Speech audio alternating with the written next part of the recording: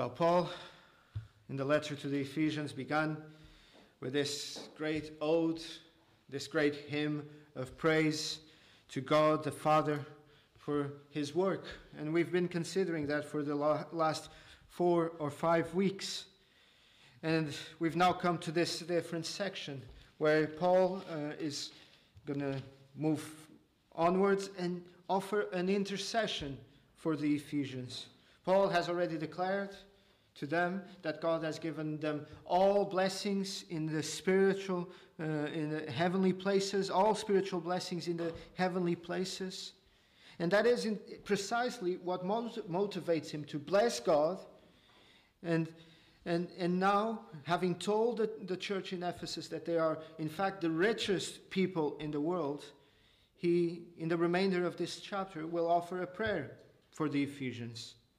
But before we consider this intercession, what Paul is interceding for the Ephesians, we need to look at verse 15 and 16, where he speaks of this report he has heard. It says there that I also, after I heard of your faith in the Lord and your love for all the saints, do not cease to give thanks for you, making mention of you in my prayers.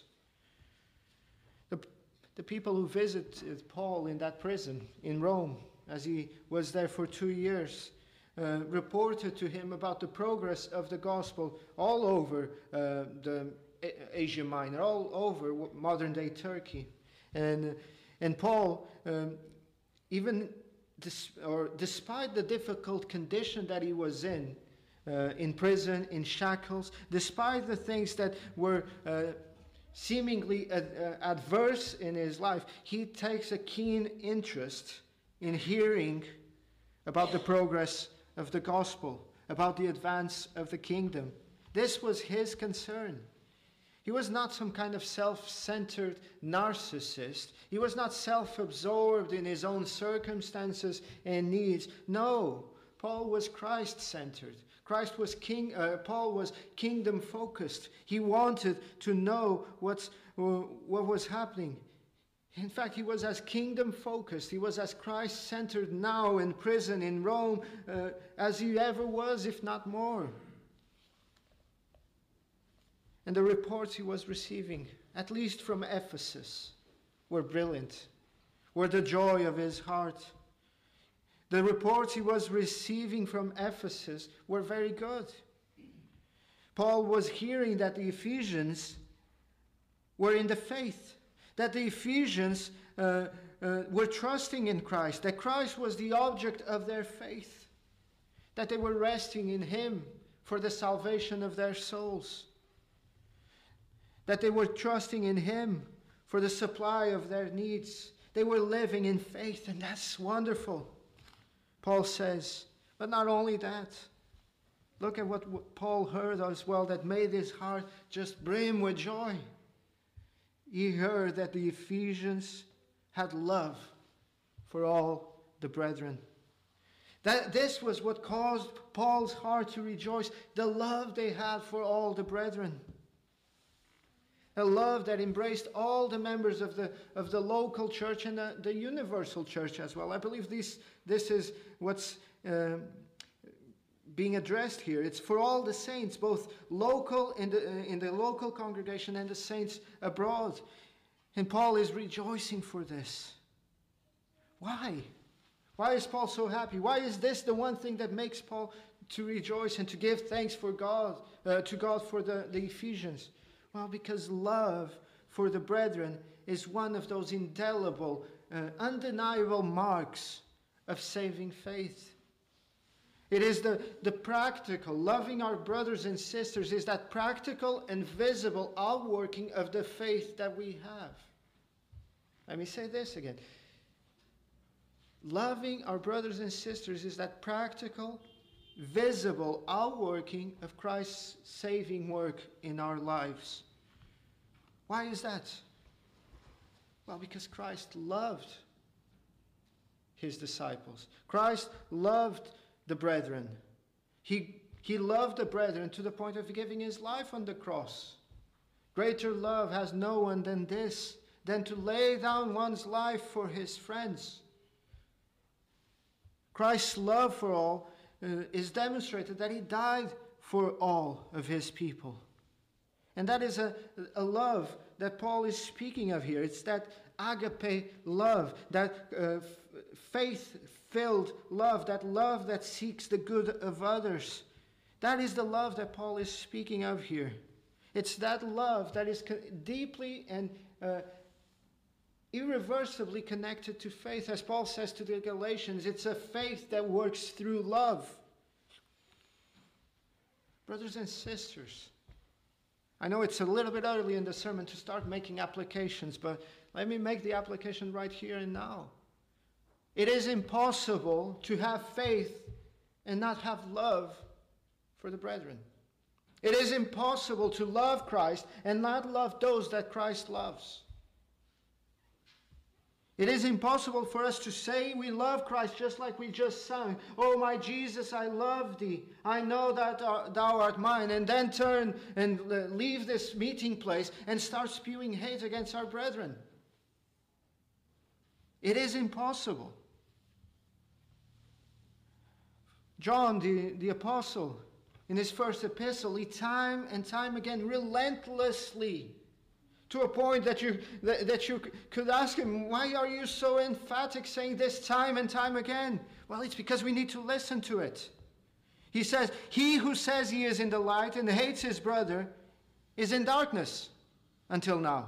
He who loves his brother abides in the light, but he who hates his brother is in darkness and walks in darkness and does not know where he is going. And he goes on and says, if someone says, I love God and hates his brother, he is a liar. For he does not love his brother for he who does not love his brother whom he sees, how can he love God who he does not see?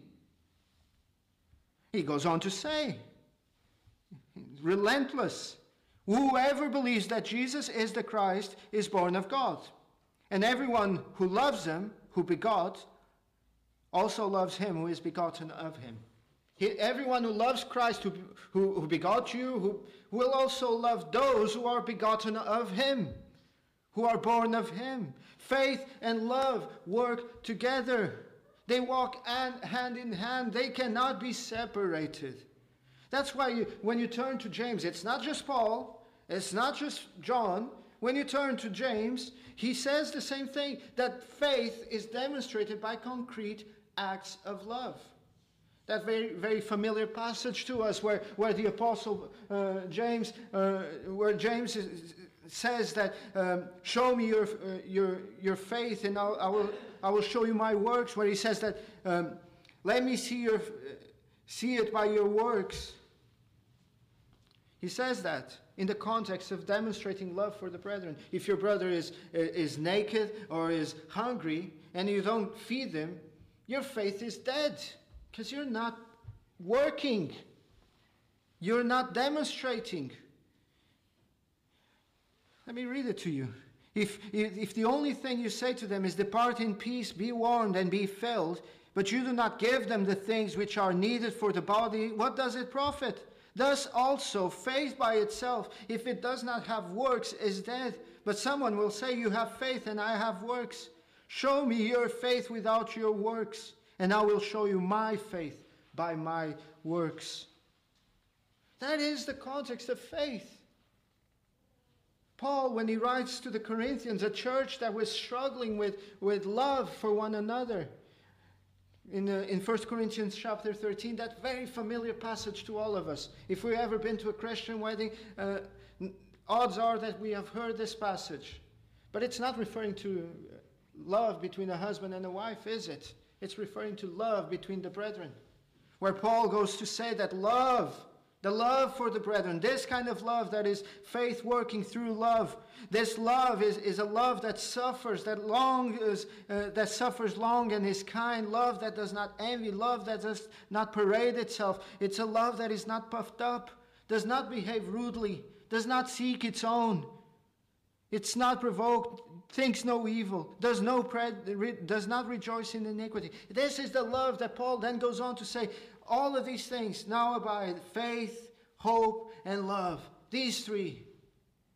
But the greatest of all is love. And if that doesn't work to convince you, I'll point you to the words of Christ. In this they will know that you are my disciples. And you go, well, if you have the right theology? No, that's not what Jesus said. If you go to church services every Sunday, both morning and evening? No, that's not what Jesus mentioned as a proof of being disciple of Christ.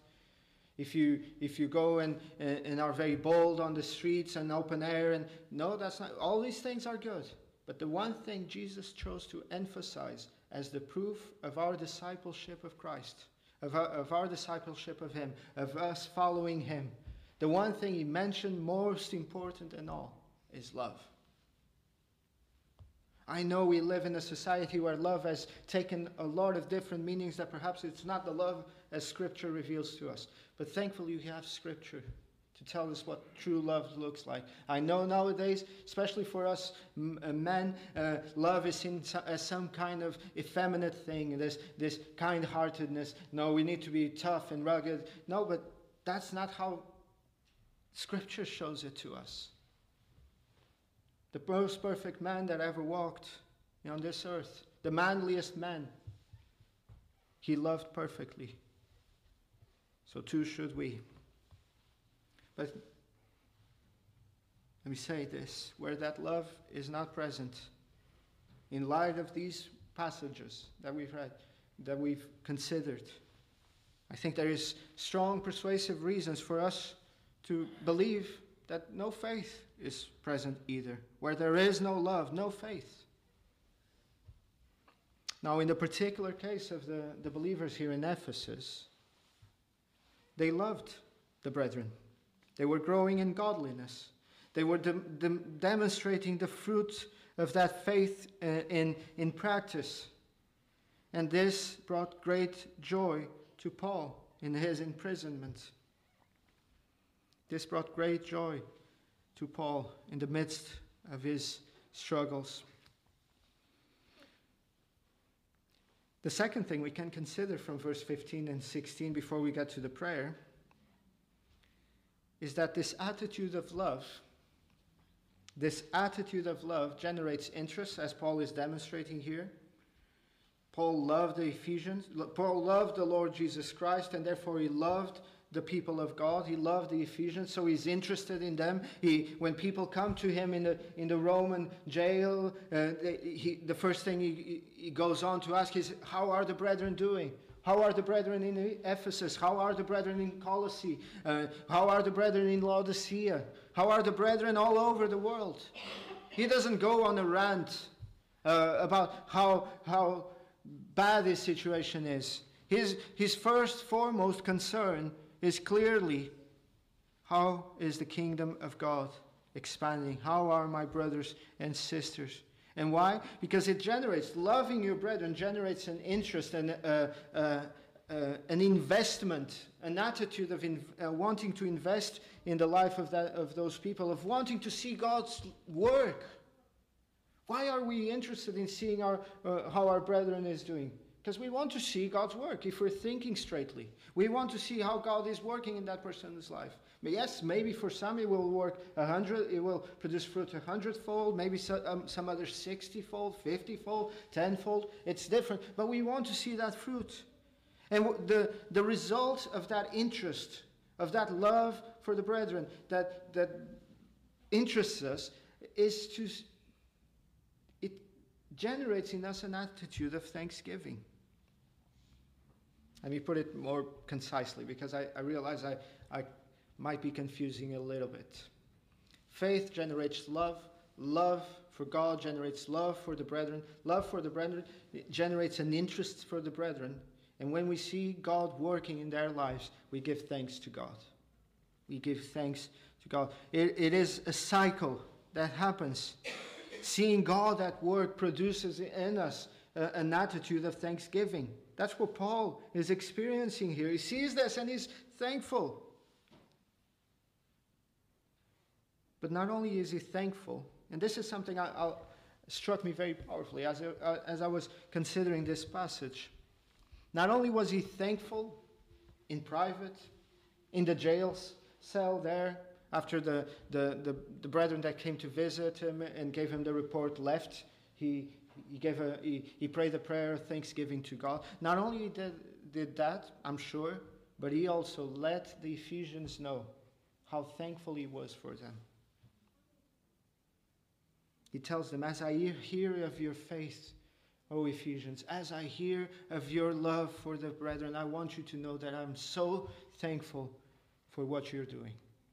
I'm so thankful. Now, let me rephrase that. I'm so thankful to God to see you in that way. He's not thankful to the Ephesians.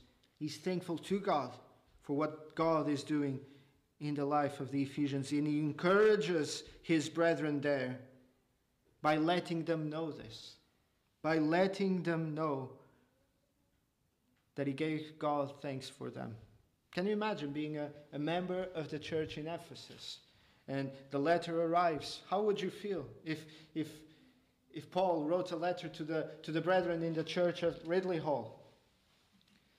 I give thanks, for I hear of the love you have for all the saints. You'd be encouraged. You'd be happy. You would actually, hopefully, it doesn't go into your head. You would actually be encouraged to proceed in loving more. This is something that other people are seeing. It generates an encouragement. And this is a tremendous spiritual lesson for us, brothers and sisters. And that's what struck me so powerfully. While it is true, let's make no mistake, while it is true that attitude of flattering lips, silver-tongued flattery is bad. It makes us look like politicians. Those kind of people that they are always just flattering. Even when flattery is, they are always just saying good things, even when there is nothing good to say. Although that makes us look like politicians in the campaign trail, and that's negative, and we shouldn't follow that. Oh, look, it's wonderful, fantastic, everything is so wonderful, so good. While that is true, and we should avoid it, and we should flee from that attitude. Brothers and sisters, there is many ways a drunk man can fall off a horse. Or there are two sides a drunk man can fall off a horse, as Martin Luther would say. You can fall on being cautious and never giving any kind of encouragement to your brethren. Or you can fall on being blasé and just flattering people and causing them to be prideful. Both attitudes are wrong according to Scripture. We're not to engage in one or the other, but we are to travel in a balanced way in the middle. Those who never or rarely encourage others are just as negative and as wrong as those who only encourage or who spend all the time just encouraging and flatter people into pride. Let me read to you a comment from D.A. Carson. He wrote on Paul's prayers, and he says this: there is a certain kind of people who are so convinced that God is the only one worthy of all praise that they rarely thank or praise anyone for anything. And if they do, it is only grudgingly. They rightly recognize that everything good we are or do has its ultimate origin in the grace-filled hand of our Heavenly Father. And so they wrongly conclude that no encouragement should be given to those who are mediators of that divine grace. These people perhaps believe that the praise could go to the person's heads and increase their importance, which could prove dangerous to their spiritual life. Therefore, they are quick to criticize, quick to discern what is not right in the church. And wherever these people go, they leave a trail of discouragement and broken hearts, because everyone who hears them thinks that things are falling apart. It is obvious, brethren, that Paul didn't think this way. It is obvious, brethren, that Paul thought that encouraging does produce good fruits as well. It is obvious that Paul believed that God wanted them to do this.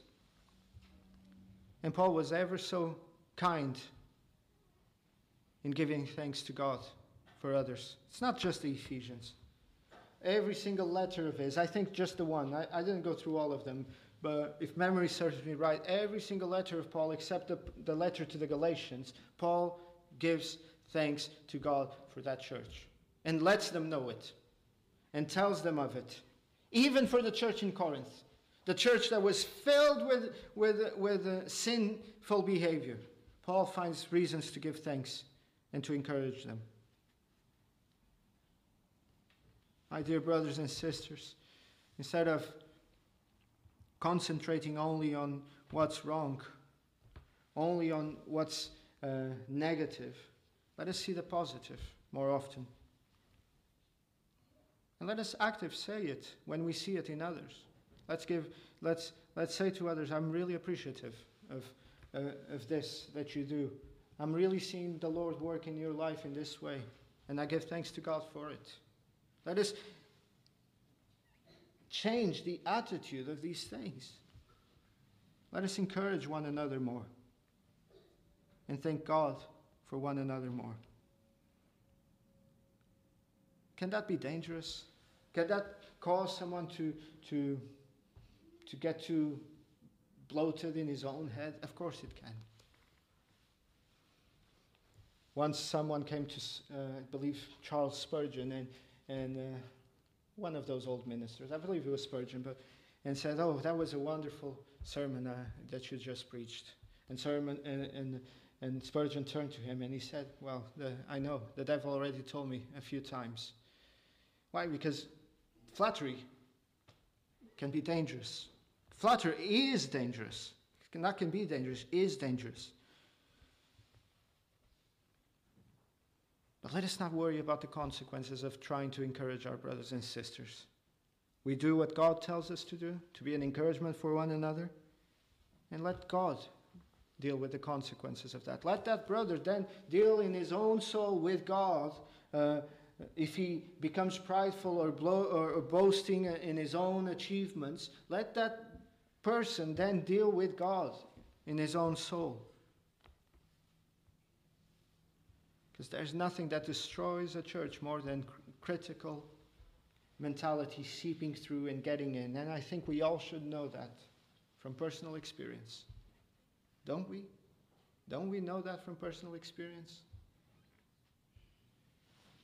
This week I thought this was a wonderful illustration of this. Yeah, it would help us to understand.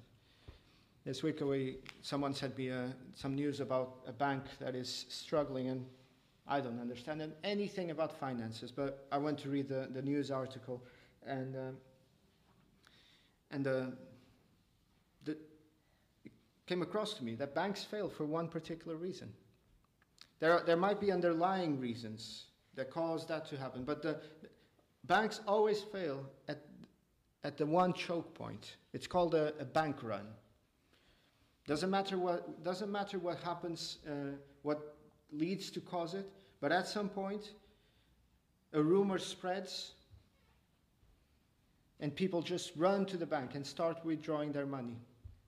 And no bank has money, the money that they have in all the accounts, in all the balances. No bank has that money always available. They have rules of maybe 80% of that money or whatever.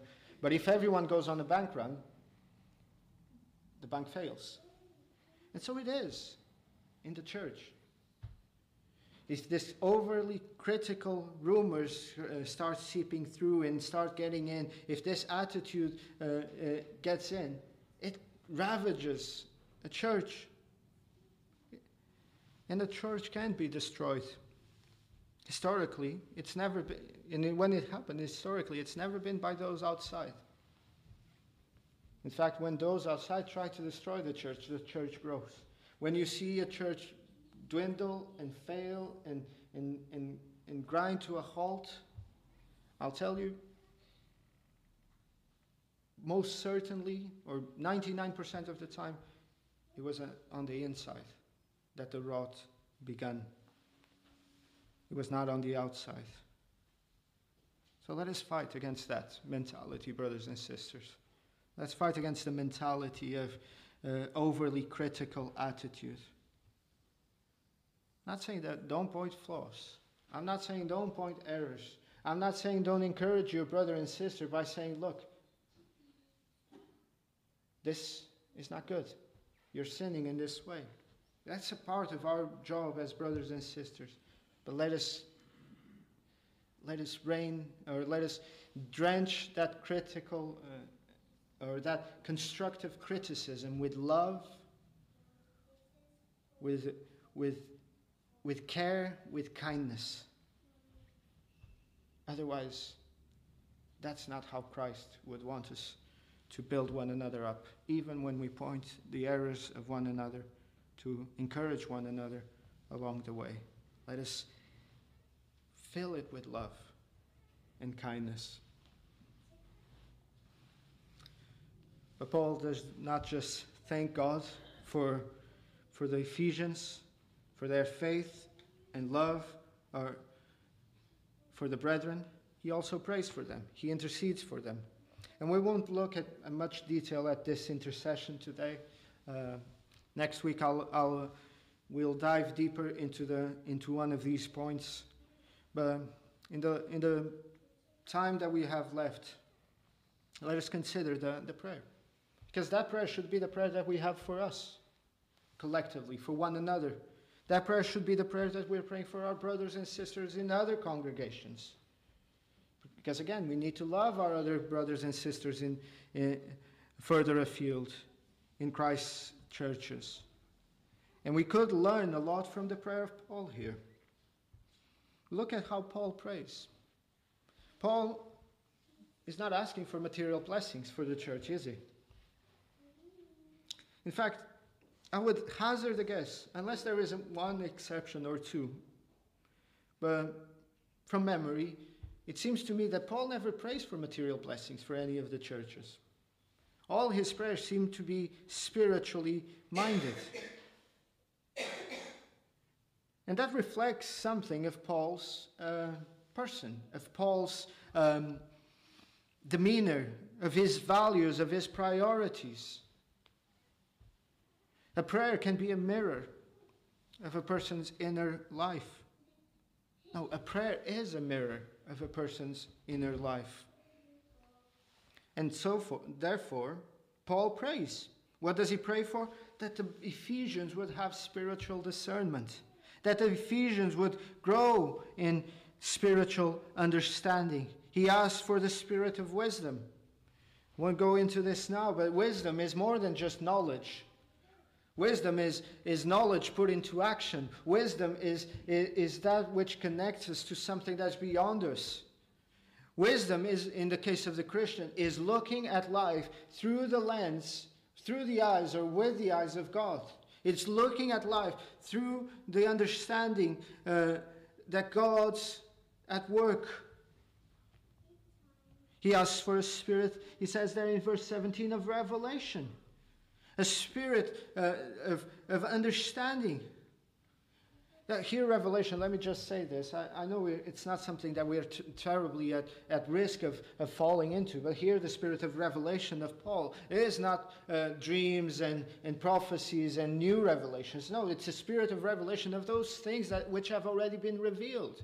Paul is asking that God would open their eyes to see those things.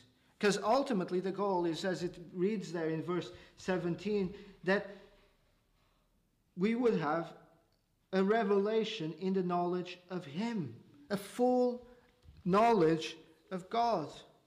It is one thing to know about God, but Paul here prays that we would know Him in the person of our Lord Jesus. That's what Paul is praying here for the Ephesians. Brothers and sisters,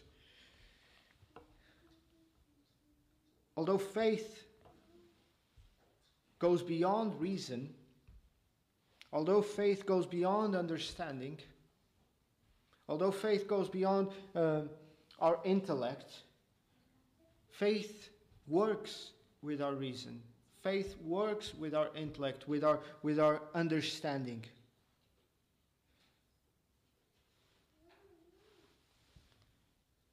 Faith uses knowledge, because that's what Paul is praying here for the Ephesians, knowledge. Faith uses knowledge, or knowledge is used to springboard faith further. Psalm 111, verse 2 says, the works of the Lord are great, studied by all those who have pleasure in them. The New Testament, time and time again, we've been through the book of Acts, time and time again, how was the message of the gospel, the proclamation of the gospel presented in the book of Acts? As Paul reasoned with them. Paul was persuading them, as the gospel, yes, goes beyond just the intellect and just the head knowledge, but it's not independent of it.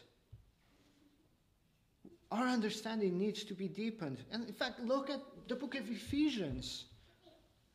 For those of us who think that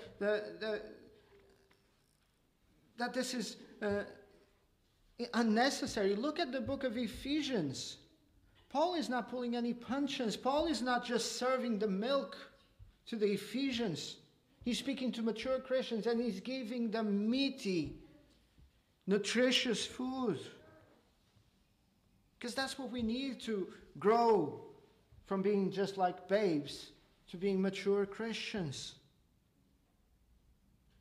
Paul says to the Corinthians, I would rather speak 5 words with my understanding than 10,000 words in tongues.